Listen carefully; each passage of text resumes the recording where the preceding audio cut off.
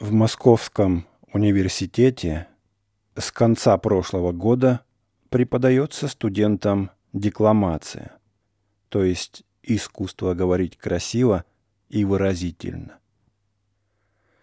Нельзя не порадоваться этому прекрасному нововведению.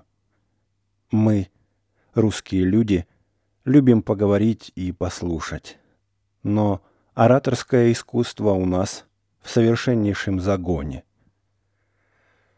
В земских и дворянских собраниях, ученых заседаниях, на парадных обедах и ужинах мы застенчиво молчим или же говорим вяло, беззвучно и тускло, уткнув броды, не знаю, куда девать руки.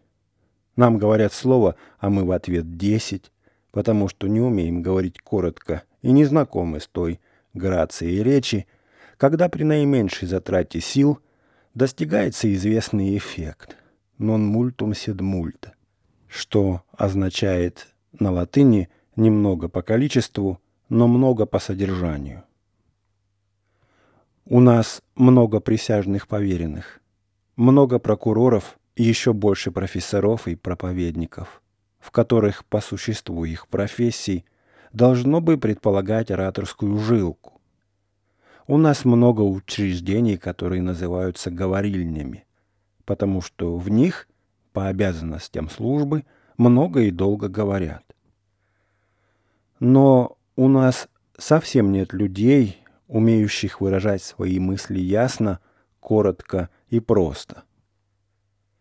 В обеих столицах насчитывают всего-навсего настоящих ораторов 5 или 6. А о провинциальных златоустах что-то и вовсе не слыхать. На кафедрах у нас сидят заики и шептуны, которых можно слушать и даже понимать, только приспособившись к ним. На литературных вечерах дозволяется читать даже очень плохо, так как публика давно уже привыкла к этому. И когда читает свои стихи какой-нибудь поэт, то она не слушает, а только смотрит. Ходит анекдот про некоего капитана, который, будто бы когда его товарища опускали в могилу, собирался прочесть длинную речь, но выговорил всего лишь «будь здоров», крякнул и больше ничего сказать не смог.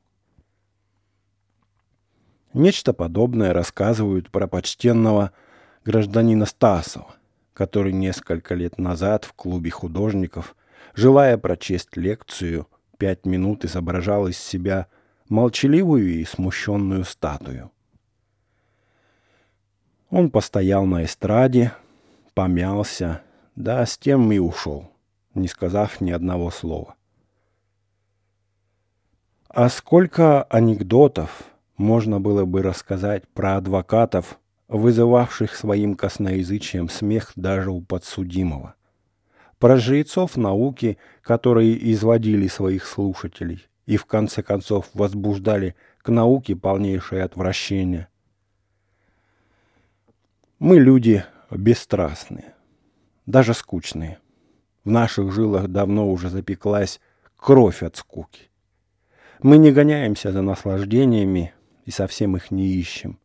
И поэтому нас нисколько не тревожит, что мы, равнодушные к ораторскому искусству, лишаем себя одного из высших и благороднейших наслаждений, доступных человечеству. Но если не хочется наслаждаться, то, по крайней мере, не мешало бы вспомнить, что во все времена богатство языка и ораторское искусство шли рядом. В обществе, где презирается истинное красноречие, царят риторика, ханжество слова или пошлое краснобайство. И в древности, и в новейшее время ораторство было одним из сильнейших рычагов культуры. Немыслимо, чтобы проповедник новой религии не был в то же время и увлекательным оратором. Все лучшие государственные люди в эпоху процветания государств, лучшие философы, лучшие поэты и реформаторы были в то же время и лучшими ораторами. Цветами красноречия был усыпан путь ко всякой карьере, и искусство говорить считалось обязательным.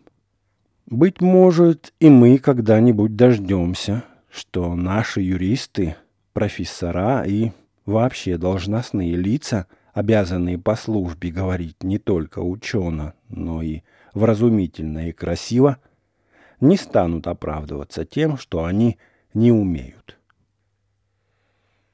В сущности, ведь для интеллигентного человека дурно говорить должно бы считаться таким же неприличием, как не уметь читать или писать. И в деле образования и воспитания обучение красноречию следовало бы считать неизбежным. В этом отношении почин Московского университета является серьезным шагом вперед.